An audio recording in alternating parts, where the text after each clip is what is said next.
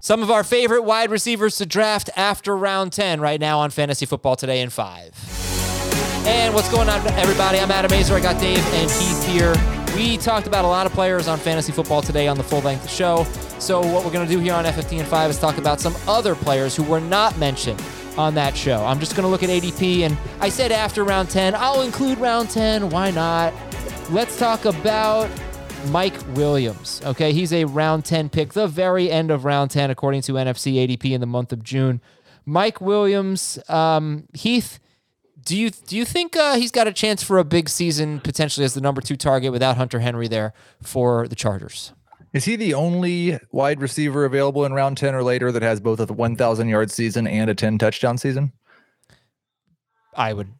Yeah. I would guess. T.Y. Hilton? There might be an older guy that does, but certainly not T.Y. Hilton. Yeah, I think that there is a chance. They've talked him up a little bit. I wouldn't be surprised if there's a little bit more downfield passing. He still should be by far the second most talented option. Hunter Henry's not there. So there's a possibility if he could stay healthy and maybe somehow earn 100 targets, then he's been really, really efficient. Okay. So, yeah, by the way, you're right. It was only 7 touchdowns for T.Y. Hilton. All right, Dave. Corey Davis.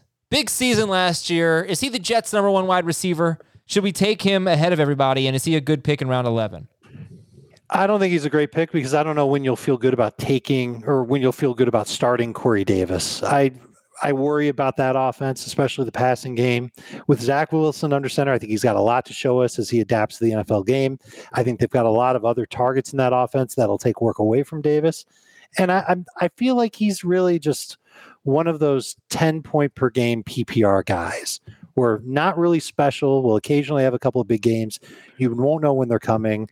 I don't see the upside for him. So he's one I'm not too excited to draft. If you guys are looking for more fantasy production late, would you take Elijah or Rondale? Let me just... there you go. Who would you take? Go ahead, Heath. It's getting closer, but I'm still going with Rondale Moore, and I have already found one wide receiver available after round 10 with a 1,000-yard season and 10 touchdowns. I hope one of you will be able to guess it before the AJ Green. It is AJ Green. Yeah. What about Emmanuel Sanders? Does he have a 10-touchdown season? He might have had one way back in the day. Okay. He might have had one during the Peyton days. Dave, are you also? I'm on Team Rondale for now. I need to see somebody get out of that Jets passing game. I really like Elijah Moore's game. I'm just worried about opportunity. And if I'm drafting Elijah Moore with one of my late picks, and through the first 2 or 3 weeks of the season he's not doing anything, I'm scared that cutting him will help out somebody else in my league. So if I draft Elijah Moore, I want to hang on to him for a while. Would you rather draft Terrace Marshall or Henry Ruggs? Marshall. I kind of like Marshall. I like that he's a different type of receiver in that Panthers offense. He's big, rangy, good red zone guy. We'll see single coverage a lot. Played out of the slot last year, out wide the year before at LSU.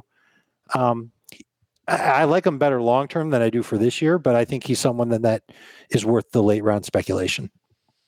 Would you rather draft Traquan Smith or Sterling Shepard? I got to draft one of these guys? Yes. Hey, Sterling Shepard with Daniel Jones is a 90-catch guy. He's one of those 10 to 12 PPR point per week guys. So seems a little safer. And we've been waiting for Traquan to have his moment. I don't know if we're ever really going to get it for more than a game or two every year.